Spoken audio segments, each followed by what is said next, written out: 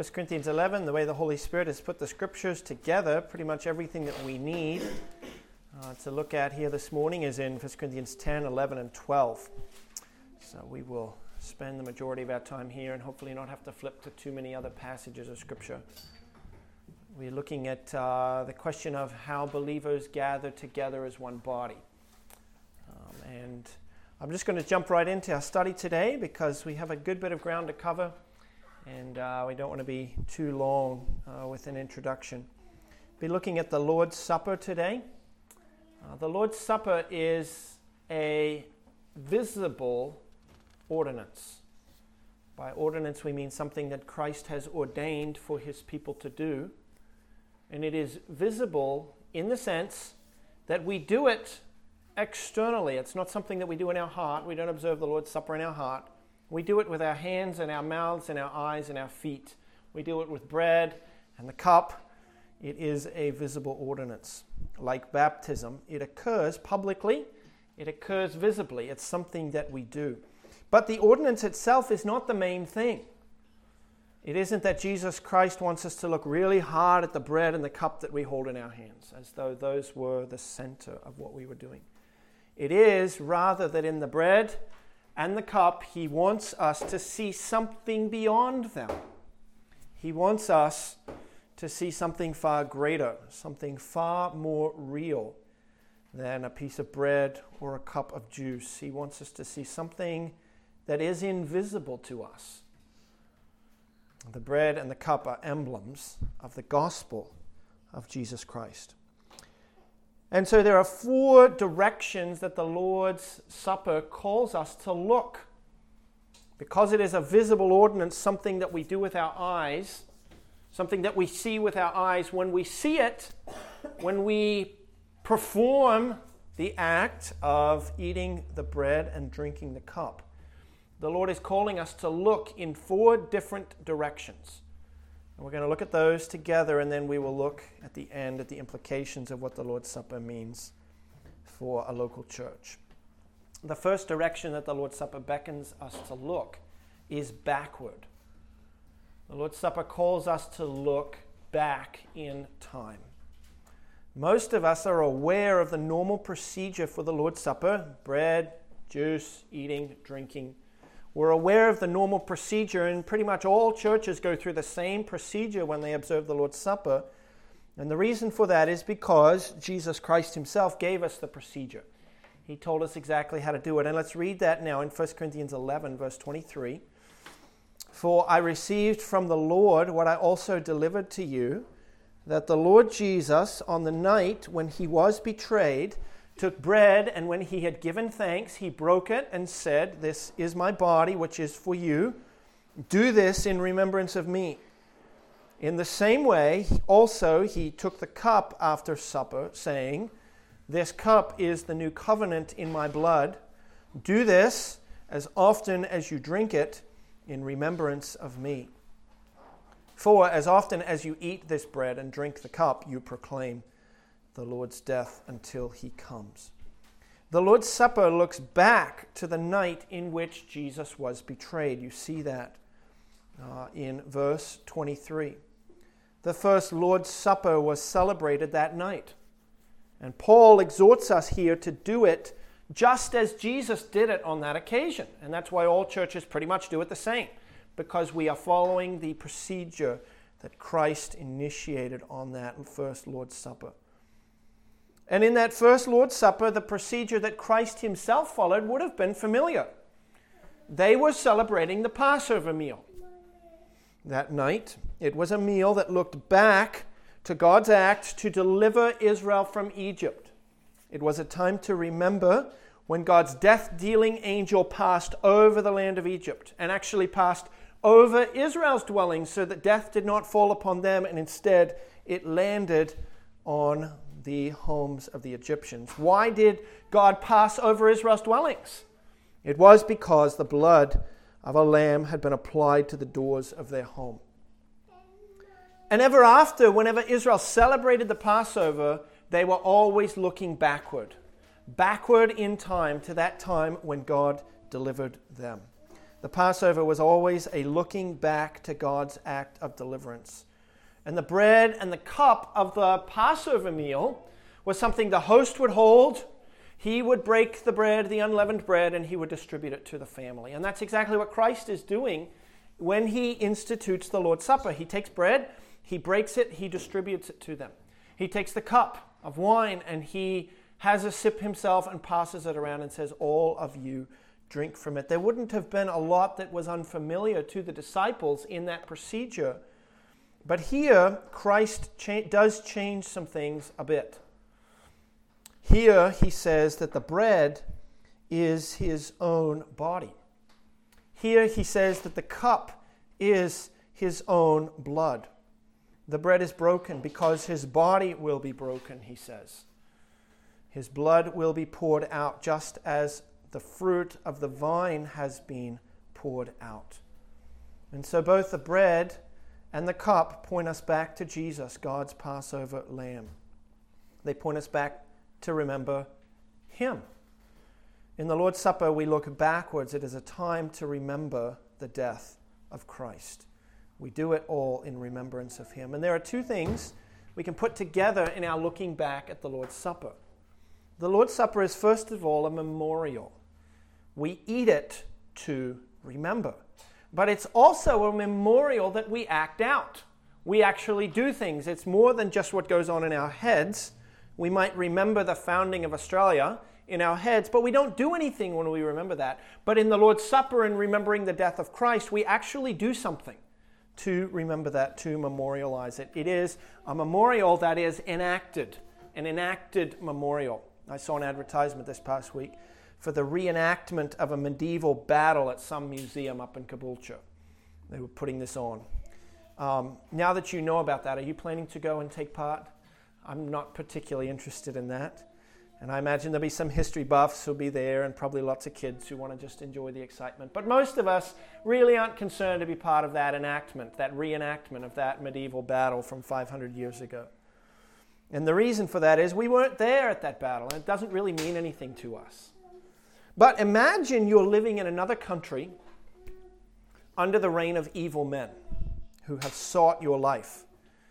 You don't even feel safe enough to go to sleep at night because you are afraid they will find you. Imagine living under the oppression and reign of terror and death of that for 40 years. And then an invading army topples that evil government and brings in a reign not of terror but a reign of peace and life. But in the process of that army's invasion, the chief commander of the army is killed. He pours out his lifeblood and his body is mutilated to bring about the deliverance of your country from the reign and terror of evil. And the year after his heroic sacrifice, the country calls you to reenact and remember the death of that hero who set you free and gave you your life back. Would you participate in that reenactment? You probably would, because it's something that touches your life very deeply and very personally. It wouldn't just be a boring bit of historical drama. The Lord's Supper beckons us to look backward to the event that set us free. It is the reenactment of the breaking of the body of Christ, the pouring out of his blood for us. And the Lord's Supper calls us to look backwards and to remember. But there's another element to this memorial. The Lord's Supper beckons us not only to look backward, it also beckons us to look upward. That is, that we eat the bread and drink the cup. In the breaking of the bread and the pouring out of the drink, all of that symbolizes what took place in AD 33. That was when his body was broken. That was when his blood was poured out. But we go beyond merely celebrating what happened back there. We actually eat the bread and drink the cup. Why do we do that? The bread is broken, the wine is poured out so that we may partake of them. This partaking, though, is in the shape of a meal because meals sustain our physical life. They fill our hungry stomachs. This meal The eating of physical bread and the drinking of the physical cup is an enacted memorial of the death of Christ, which we regard to be the source of our spiritual life. This meal beckons us to look backward to remember the death of Christ, and to partake then of the bread and the cup to show that this historical event, what happened back there, is what keeps me alive today. It is what sustains me today, and I partake of it today. It is our spiritual meat and our spiritual drink. It is the source of our ongoing life. The historical event that we are remembering and dramatizing was for us, and we symbolize that by partaking personally of the bread and the cup. In the Lord's Supper, we reenact the shedding of blood and that breaking of his body as the source and spring of our new life that we continue to enjoy in Christ. And this brings us to the second place that we look at the Lord's Supper, and that is we look not only backward, but we look upward.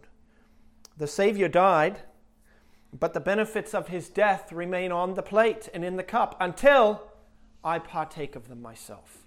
They do not fill me and satisfy me until I reach out my hand to partake, to drink the cup myself. The bread is broken, the cup is poured out, but then in the Lord's Supper it is offered to every individual. And every individual must respond to that offering by reaching forth his hand to partake. The hand that reaches forth to partake is the hand of faith. We have reached out in faith to Christ and received him by faith, and now he is our spiritual meat and our spiritual drink. And in the Lord's Supper, we re-dramatize that. The bread is broken, it is offered, and I once again reach out in an act of faith to receive it. And in that, we not only look backwards in the Lord's Supper, but we look upward. We look upward to the one who shed his blood for us. We look upward once again with a renewed faith in him. We dramatize and enact not only his death, but also my faith in receiving him as we reach out our hands to receive the bread and the cup. We dramatize our need for him. We reach out as hungry sinners to receive the bread of life to satisfy our souls. And in reaching out for this bread, we have turned away from all others. We reach out for this bread. We receive it by faith because it alone is able to satisfy our souls. And the heart that drives the hand to reach out for this bread in the Lord's Supper is a heart of repentance and faith.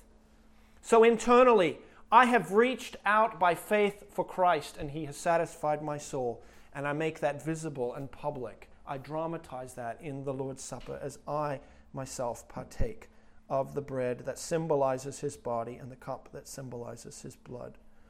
And so the Lord's Supper beckons us to look upward again in faith to Jesus Christ for our salvation. We dramatize our ongoing faith in him as the source and spring of our life. We are making that repentance and faith visible as we reenact this memorial. And this is what Christ meant when he told his disciples that the cup, verse 25, was the new covenant in my blood. Covenants are agreements between two parties, where one party promises the other to pour out upon him certain benefits. The covenants are typically in Scripture enacted in blood, by which the one party promises to pay with his life's blood if he does not give the promised benefits to the other party. And this is what Christ is saying to us when we reenact the pouring out of his blood. He is saying, by pouring out my blood, I am committing myself to you to provide for you all the benefits that I have promised to you in the gospel. The new covenant promises benefits such as forgiveness of sins, the Holy Spirit to give life to our bodies. It promises a restored relationship with God, and Jesus tells his disciples that these promises are theirs, and he seals that to them by the symbolic pouring out of his blood. He seals those promises to them, just as we might say a person seals his word in blood. Jesus does that for his disciples. And thus, in the Lord's Supper, as we reenact the pouring out of his blood, we hear Christ recommitting himself to us to provide those benefits of redemption to us. We break the bread and we pour out the cup to remember his pouring out of his blood for us. And he told us that his pouring it out was his seal of the new covenant to us. And when we reenact that, we reenact Jesus' own commitment to bring us the benefits of his death, the benefits of the new covenant. And so in the Lord's Supper, we hear Christ reaffirming his covenant to us once again. But the new covenant and all the benefits that Christ offers to us in the gospel, they are received by faith. I must believe to become a participant in all of those benefits. And so in the Lord's Supper, not only do we pour out the cup to symbolize Christ's commitment to us, but we also, with our hands, reach out to take part in that benefit. We believe in Jesus Christ and we demonstrate that by reaching out to partake. In other words, Christ is committing himself to us by the pouring out of the blood, and we are committing ourselves to him. We are reaching out in faith to him as the one source and spring of our spiritual life. And thus, we do what we do in the Lord's Supper, looking upward to Christ, into his very eye, as he looks into ours. And it's a gaze of mutual recommitment. It's a gaze of mutual love. And so the Lord's Supper beckons us to look upward to our Lord, to hear him reaffirm his love and commitment and promises to us, and to bring his promises to us to bring us the benefits of his death, but it is also our reaffirming to him our commitment to him, our love for him, our trust in him and in him alone for those benefits. It is our fellowshipping with Christ.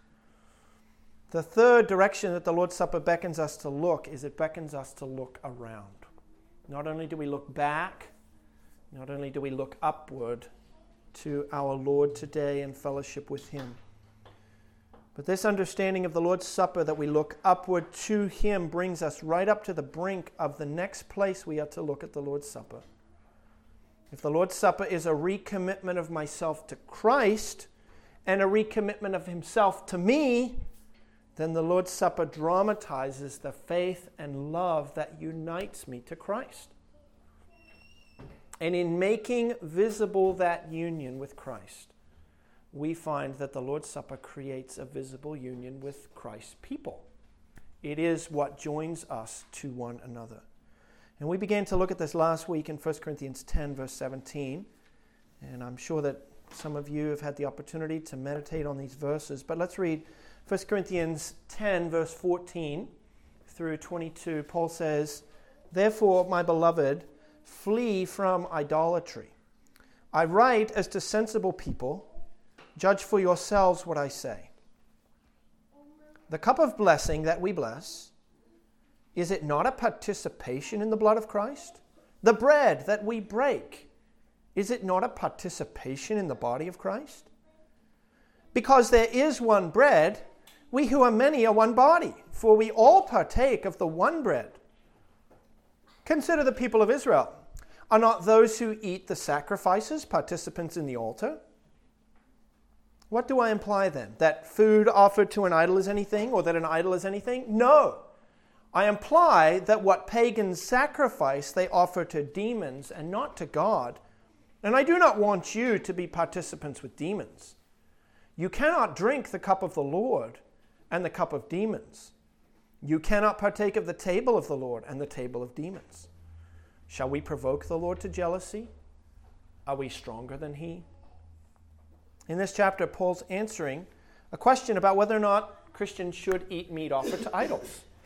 And in these verses, verse 14, Paul is urging them to flee from idolatry. And he uses three different scenarios to show the principle that eating makes one a participant in whatever context that meal is eaten in. If you eat at my family table, we consider you part of the family by the very fact that you are eating with us. And that's what Paul is trying to show in these verses. His ultimate point is to show us that eating meat offered to idols makes you a participant in that idolatry. And he concludes then in verse 21 that we cannot participate in the cup of the Lord and the cup of demons at the same time.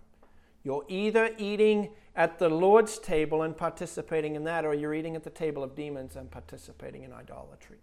And Paul says we cannot do both. But how does Paul make his point that eating meat offered to idols makes one a participant in idolatry? Well, Paul uses Israel's sacrificial system and the Lord's table to make that point. Notice what he says in verse 18. Consider the people of Israel. Are not those who eat the sacrifices participants in the altar? Those who eat the sacrifices, Paul says, they're participating in the altar. What does he mean by that? Well, by eating those sacrifices that are offered up to God, God receiving, as it were, a portion of them through the flames of that fire, but the worshiper also eating a part of that animal. What was happening? What effect did the eating of that sacrifice have? And the answer was it joined the worshiper to that sacrifice and to the altar, so that the benefits of the altar and the sacrifice became his. He was cleansed of his sins. He was restored to a relationship with God. And how did that participation happen? By eating the sacrifice, Paul says. And Paul says also, look with me at the Lord's Supper, verse 15. What happens when we eat at the Lord's table? The answer is that act of eating is a participation. Verse 16 says that the cup and the bread are a participation in the body and the blood of Christ. This is essentially the same thing as what was true of those Israelite sacrifices. By eating, they were receiving the benefits of the sacrifice. By partaking of the body and blood of Christ symbolically, we symbolize our receiving of those things and receiving the benefits of them. That Christ's sacrifice actually fills us up and satisfies our souls as hungry sinners. But, Paul says, more happens than just that we are united to the Lord in that. That's what verse 16 says. By eating and drinking, we share in the body and the blood of Christ. But verse 17 says that common eating unites us not only to the Lord, but unites us to one another. Look at verse 17. Because there is one bread, we who are many are one body, for we all partake of the one bread. In verse 16, Paul's speaking about individual Christians who eat the Lord's Supper. That act of eating brings them into participation with the Lord. It brings them into a renewed fellowship with Him as they hear His promises and partake with a renewed faith. That's what we saw in our last point. The Lord's Supper calls us to look upward. It reunites our fellowship with Christ. But if all of us are partaking then of one loaf, what does that mean about all of us? We are one body. That participation in Christ creates a common participation between all those who eat. And Paul assumes then that the Corinthian believers understand this, and so he doesn't really elaborate on what he means here. He's kind of using this principle to make his point about idolatry, but he's not really elaborating on the Lord's Supper here. But nevertheless, he does give us this principle that common eating together is what unites us together. When we all partake of one loaf, we are all joined together as one body. And that is what we have been seeking to understand, I think since last week at least, and probably since before that. How does a group of believers cross the line from not a church to now one body in Christ? Invisibly, that happens by the work of the Holy Spirit to join us to the invisible body of Christ. But what about the visible body of Christ, the local church? And here Paul gives us an answer as to how we cross that line. The Lord's Supper, when received with faith in Christ, is a recommitment and a reuniting of our souls to Him. But it is also a picturing of our being joined to Christ and that gives us a visible picture of the process by which we have been joined together into one body. We have all partaken of one loaf for our spiritual life. And that partaking of that one loaf has brought us into relationship with one head. So that now in the invisible world we are one body in Christ Jesus. And when we reenact that invisible process in the visible world with visible bread and a visible cup, that visible act creates the visible body of Christ. As we all partake of one bread, we become one body. Now, as I pointed out last week, this verse is typically understood to say that the reason we use one loaf at the Lord's table is because we're already one body. We're one body, so how can we depict that we're one body? Well, let's use one loaf, but that's actually backwards to what Paul says in the verse. He says it's the one loaf that creates the one body. Because there's one loaf, now you're one body, is what he says to us here. And if we get those back to front, his argument about idolatry and eating meat offered to idols doesn't work. It would go something like this. Because you are an idolater, you eat in the idol's temple. Whereas Paul means to say, because you eat in the idol's temple, you participate in idolatry. And so we don't want to get those two back to front, because if we do, the implications of that are quite serious. So look with me at verse 17. What is the one body that he's talking about? Is that the invisible one body, or is that the visible one body? Well, let's see. Verse 17. Think about that one body as the universal body of Christ, all Christians. Because you eat the Lord's Supper, you become part of the invisible body of Christ. Is that the way it works? Partake of the Lord's Supper and you become a Christian. No. The one body in verse 17 cannot be referring to the universal church. It's got to be referring to the local church. And so by partaking of one loaf, that's how local churches are born. That's how they are joined together in one body. In 1 Corinthians 12:13, we saw that baptism is the line we cross as new believers from the we all to the one body. In 1 Corinthians 10:17, we see that the Lord's Supper is the line that we cross from the we who are many to the one body. Because there is one loaf, the we who are many become one body. Because there is one loaf. We all partake of the one bread, Paul says. Now that is true in both the invisible and the visible realms. The Spirit's work to baptize us in Christ, in the invisible realm, is what adds us to the invisible body of Christ. The visible act of water baptism is what adds us to the visible body of Christ. Our invisible partaking of Christ in repentance and faith in the spiritual world, that is what adds us to his body.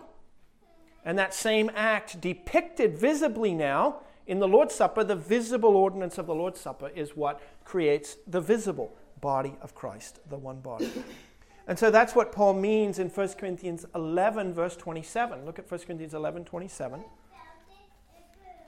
When he speaks of eating the bread or the cup of the Lord in an unworthy manner, or unworthily, that person will be guilty concerning the body and blood of the Lord. Many times Christians read this verse and have even been taught that this means I must come to the Lord's Supper worthy of partaking of it. I must never come to the Lord's Supper as an unworthy sinner. To do so might mean sickness or death for me, and so if I've sinned this past week, I don't partake.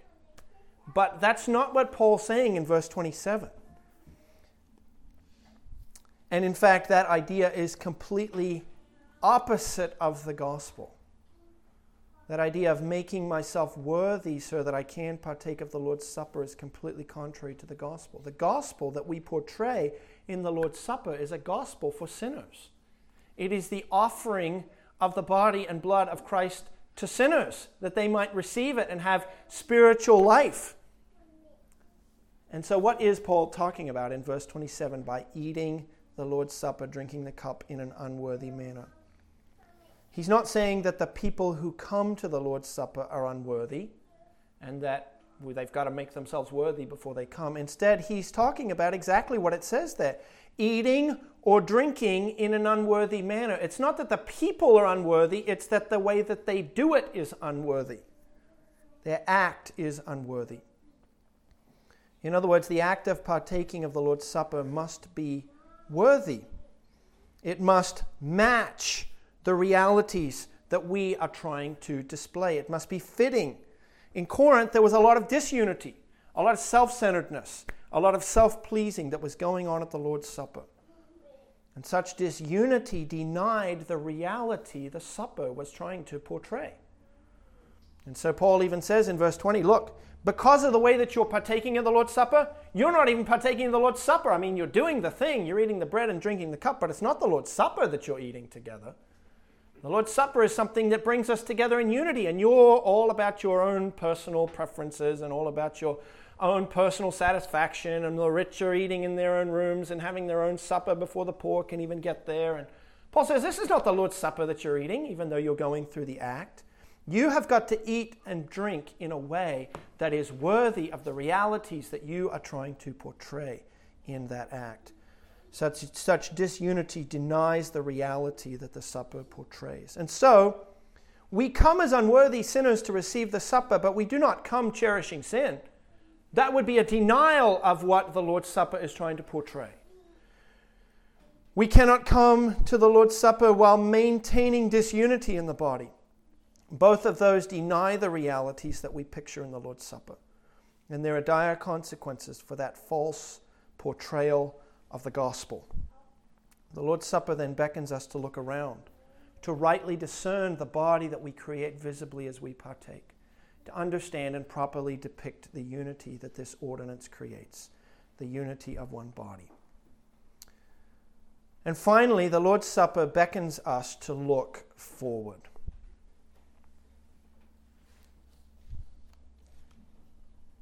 There is one more place the Lord's Supper beckons us to look. Listen to these scriptures.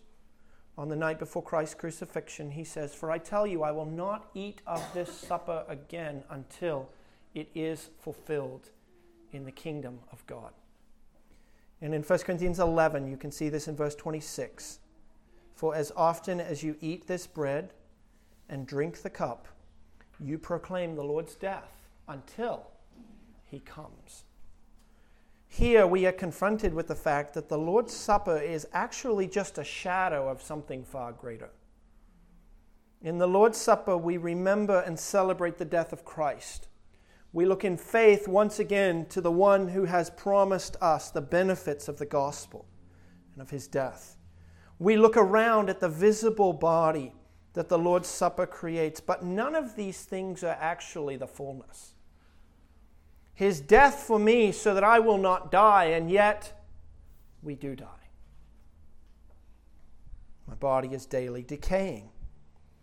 I look up in the Lord's Supper for communion and fellowship with him, and then I go out and I sin, and I destroy that fellowship once again. It's broken day by day because of my sin. The Lord's Supper creates the body of Christ, but it's only us. It's not everybody. The whole body of Christ has not been gathered yet. We celebrate it as 5 or 15 or 500 believers, but that's not really the Lord's Supper when we all gather around the Lord's table.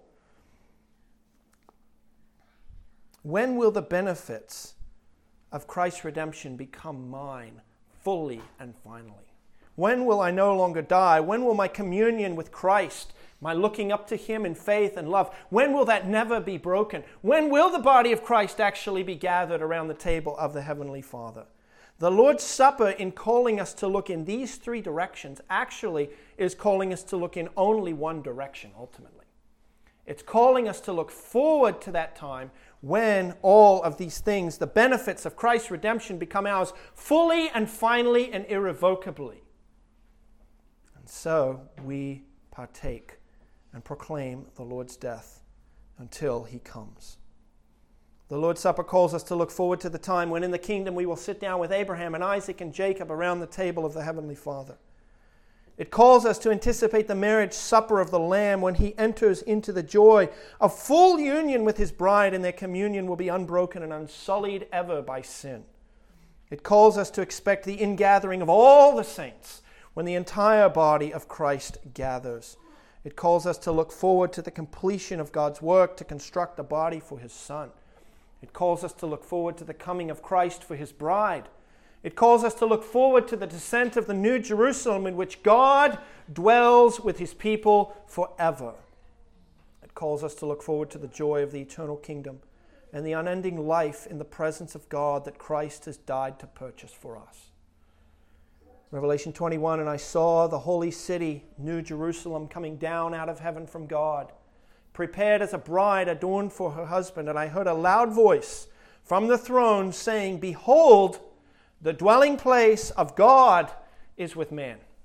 They live now in the same house.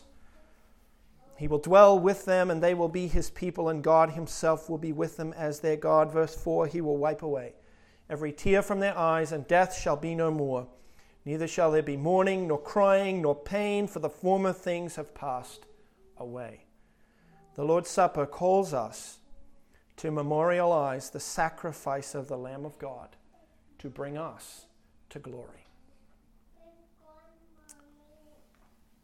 And so we want to look now at our implications of the Lord's Supper for us in our current situation. And there were 8 of them for baptism, and I shaved it down to 6 for the Lord's Supper.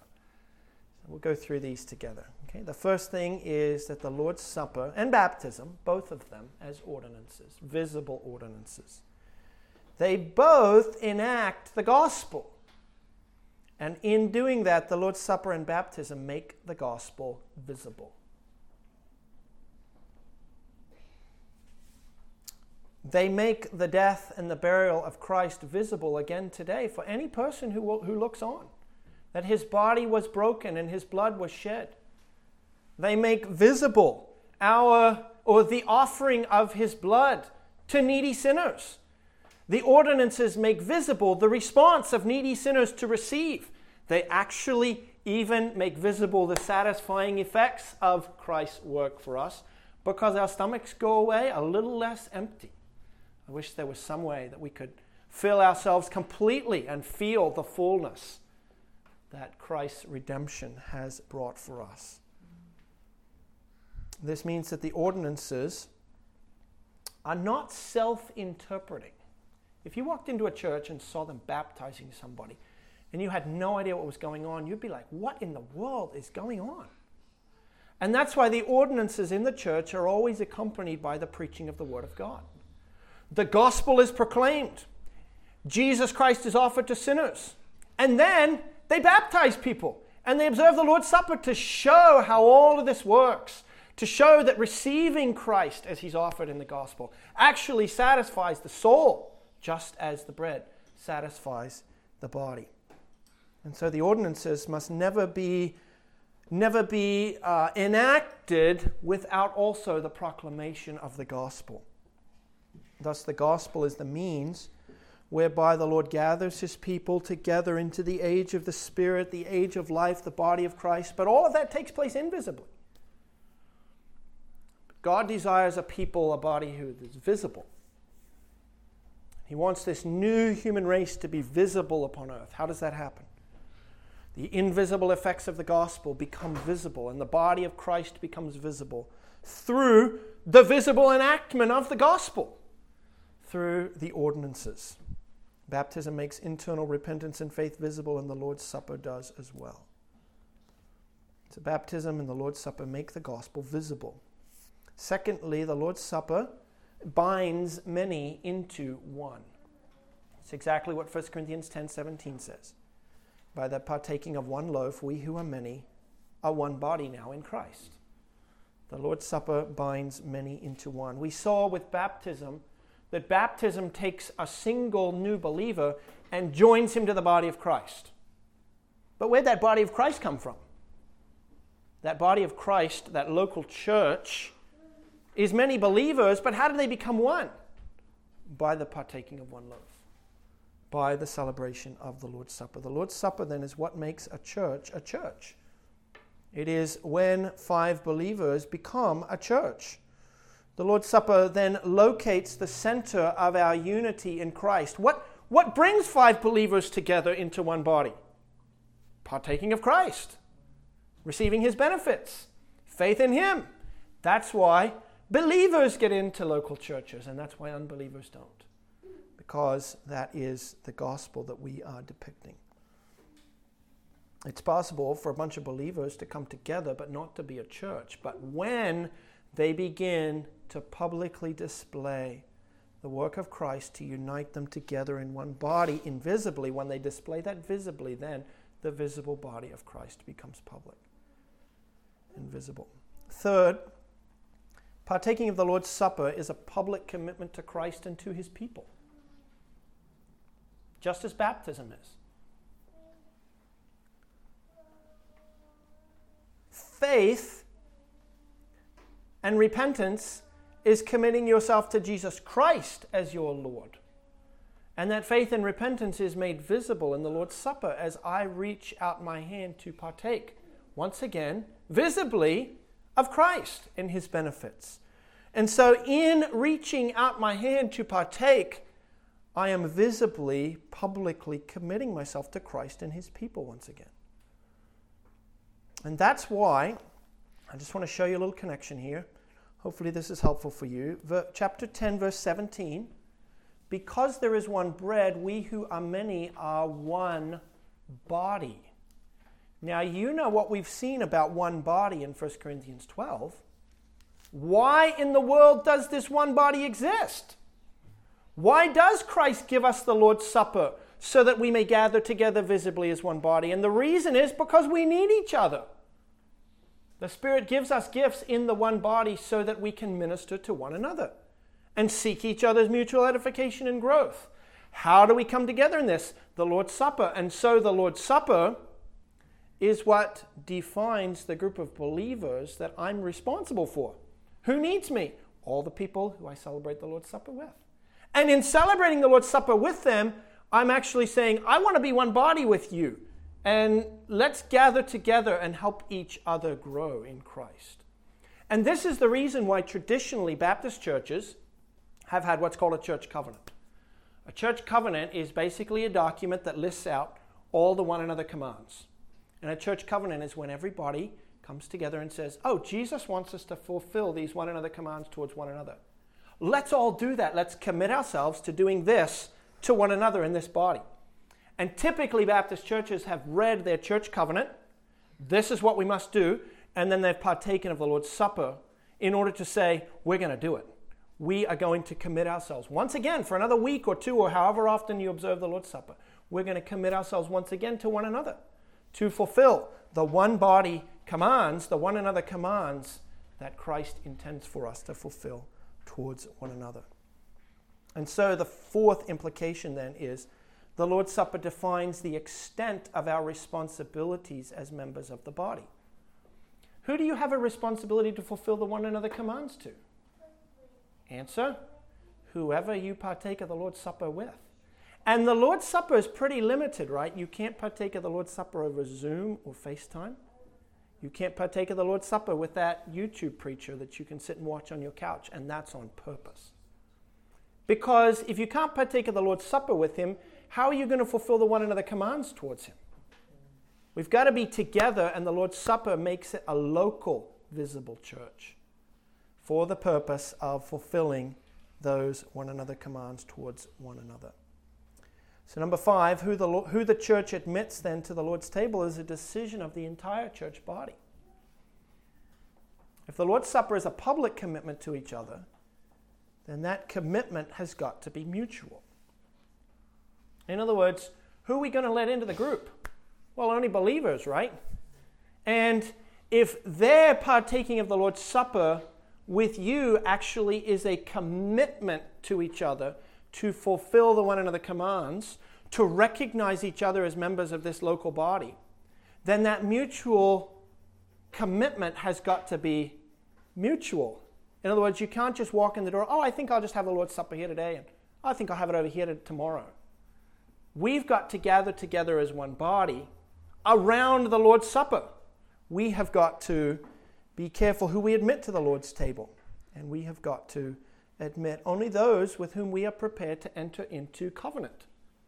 And we want them, in partaking of the Lord's Supper, to know, by partaking of the Lord's Supper, I'm entering into covenant with this group of believers to fulfill the one another commands to them.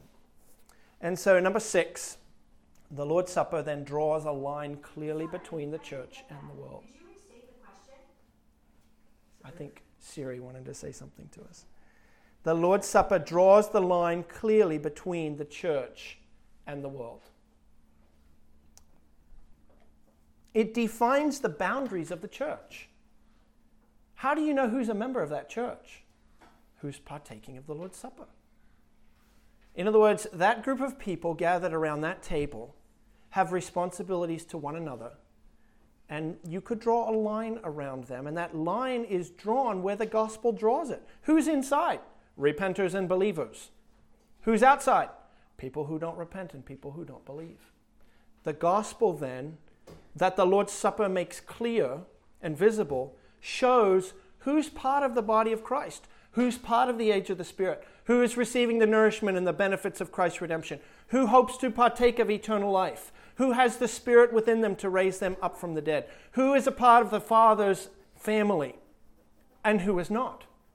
In other words, the Lord's Supper is the best means of guarding the purity of the church. The fastest way to doctrinal error and an unhealthy church is to just open the doors wide open to anybody who wants to come in and be part of this local body of Christ. But where care is shown to commit ourselves only to those who we know to be believers, who we have reasonable cause to suspect she's a believer.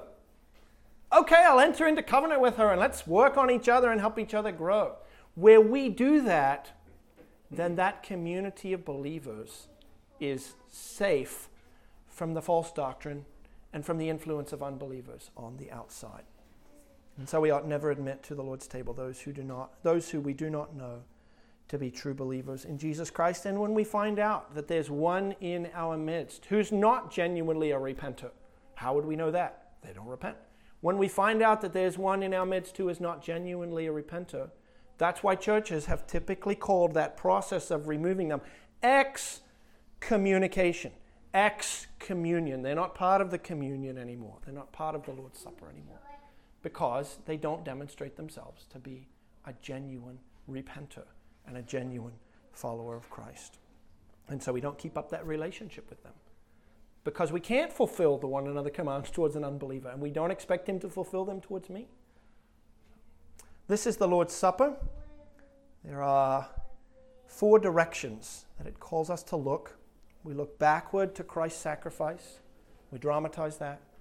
We look upward to him every time we gather and celebrate the Lord's Supper. We see his blood poured out again. And in that, he recommits himself to the new covenant and all of its benefits for us. We look around at our brothers and sisters with whom we are one body because we partake of one loaf. And we look forward to the day when Christ returns.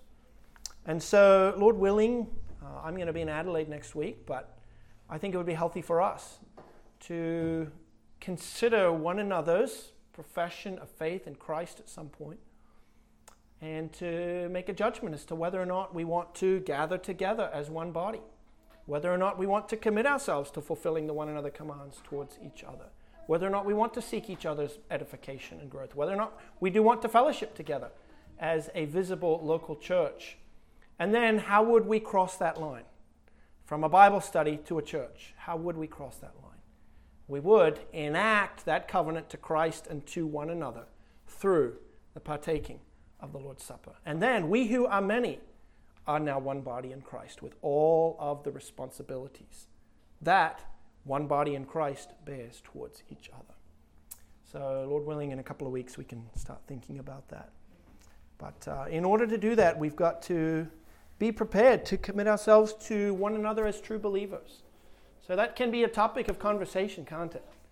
How did you come to the Lord? What's God doing in your life? Is he genuinely at work in this person's life? Are they repenting of sin? Are they following Christ? And I don't think any of us have any reason to believe that any of the others of us are not. But we want to be sure of that before we commit ourselves together. Well, let's pray and then see. We have just a couple minutes if there's any questions, okay? Lord God, thank you for making clear to us once again what the nature of the church is. We are the family of the Heavenly Father. We have been made your children because of Christ, his broken body and his shed blood. And you give us the privilege of gathering together to show the effects of the gospel, that it creates a family, a people for God's name, a bride for the Son, and it creates a body of members that need one another, who contribute to each other's spiritual growth and edification. And Lord, I pray you'd give us the joy of entering in together into this commitment to Christ and to one another, and that we would be able together to put the gospel on display for all who look on, and that we might be able to help one another to grow up into Christ, who is our head, to encourage one another, to exhort one another, to call one another to greater dependence on the Lord, to deliver each other from sin when we fall. And I pray, Father, that you would give us the joy of that soon. And we ask these things in Christ's name. Amen. All right. Any questions at all? How would that work, like when you're visiting the church? Yeah, when you look at Acts chapter 8, is it Acts 8? No, it's not. Sorry. I'll have to look. I think it's Acts 18. Sorry. Paul goes to one of the churches that he's planted, and they celebrate the Lord's Supper together. Why? Because they're part of the one body in Christ.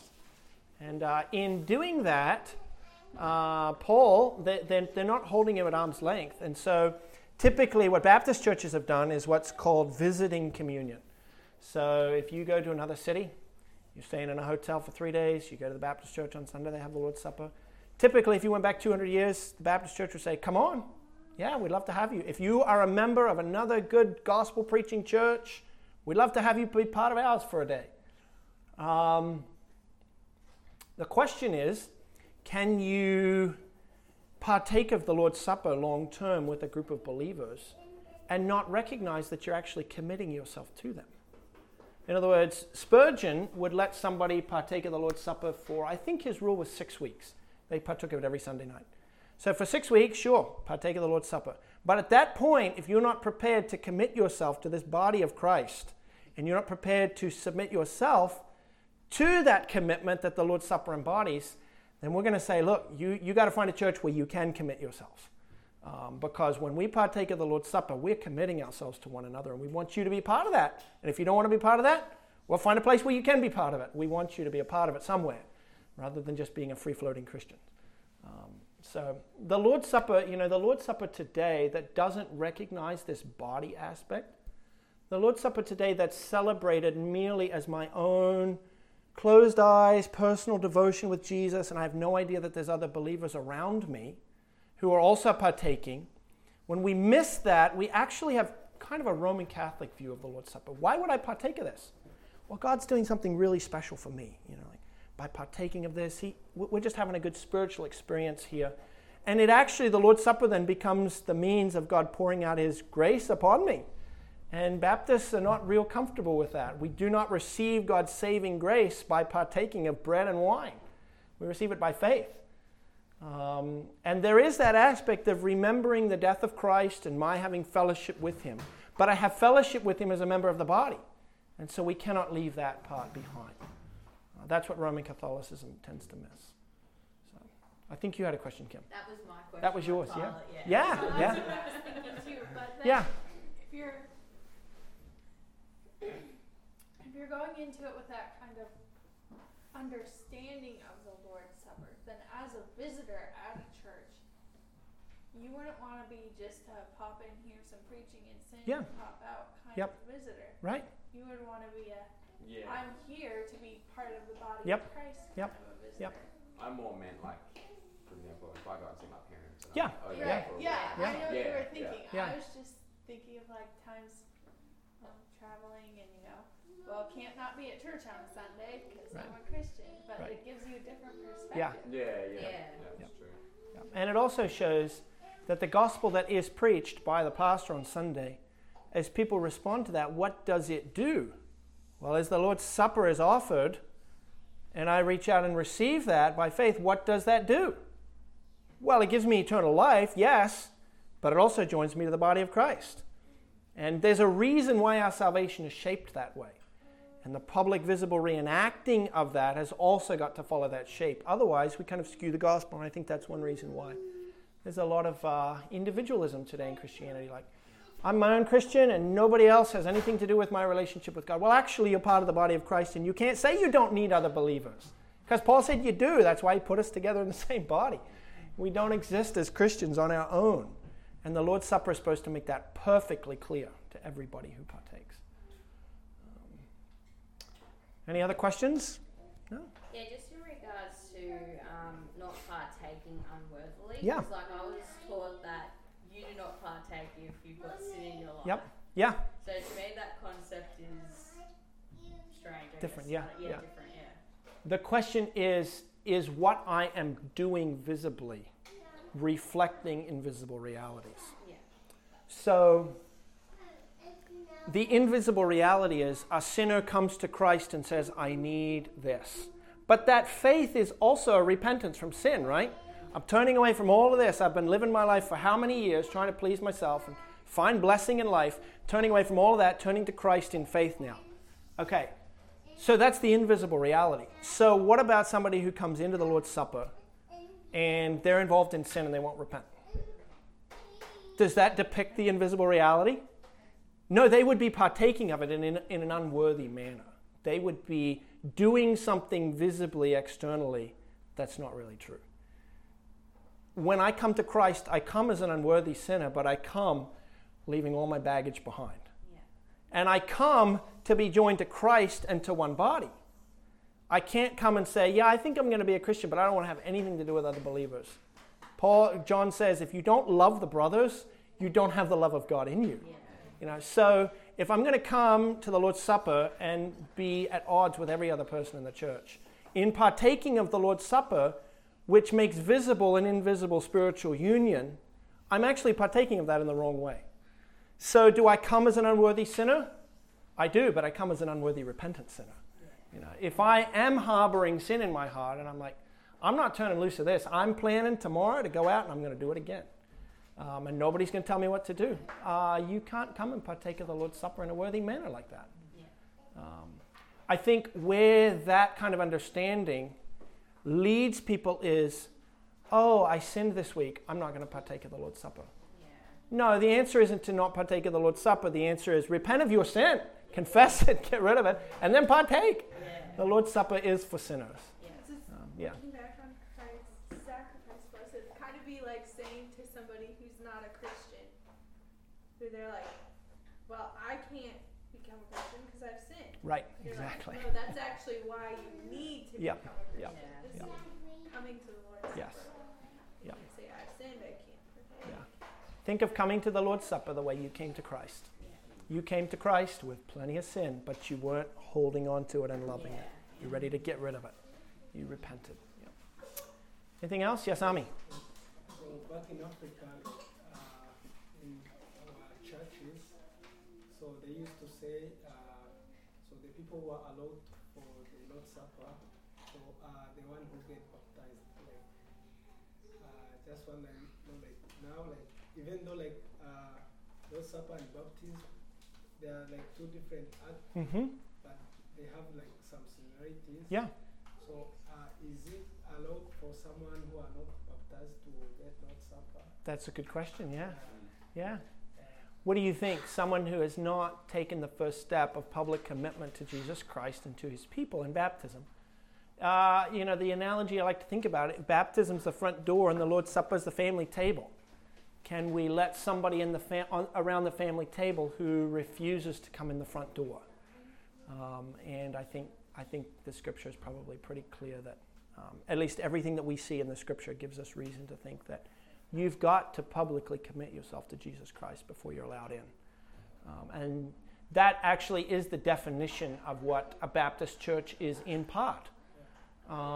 Roman Catholicism says anybody who wants to can come in. You're not really being part of the Roman Catholic Church. We're just pouring out grace, kind of like you turn the tap on, and the water comes out, and anybody who wants to can come in and have it. Whereas a Baptist church says, no, God's grace is poured out upon his repentant people. It's poured out upon people who are part of Christ's body through Christ.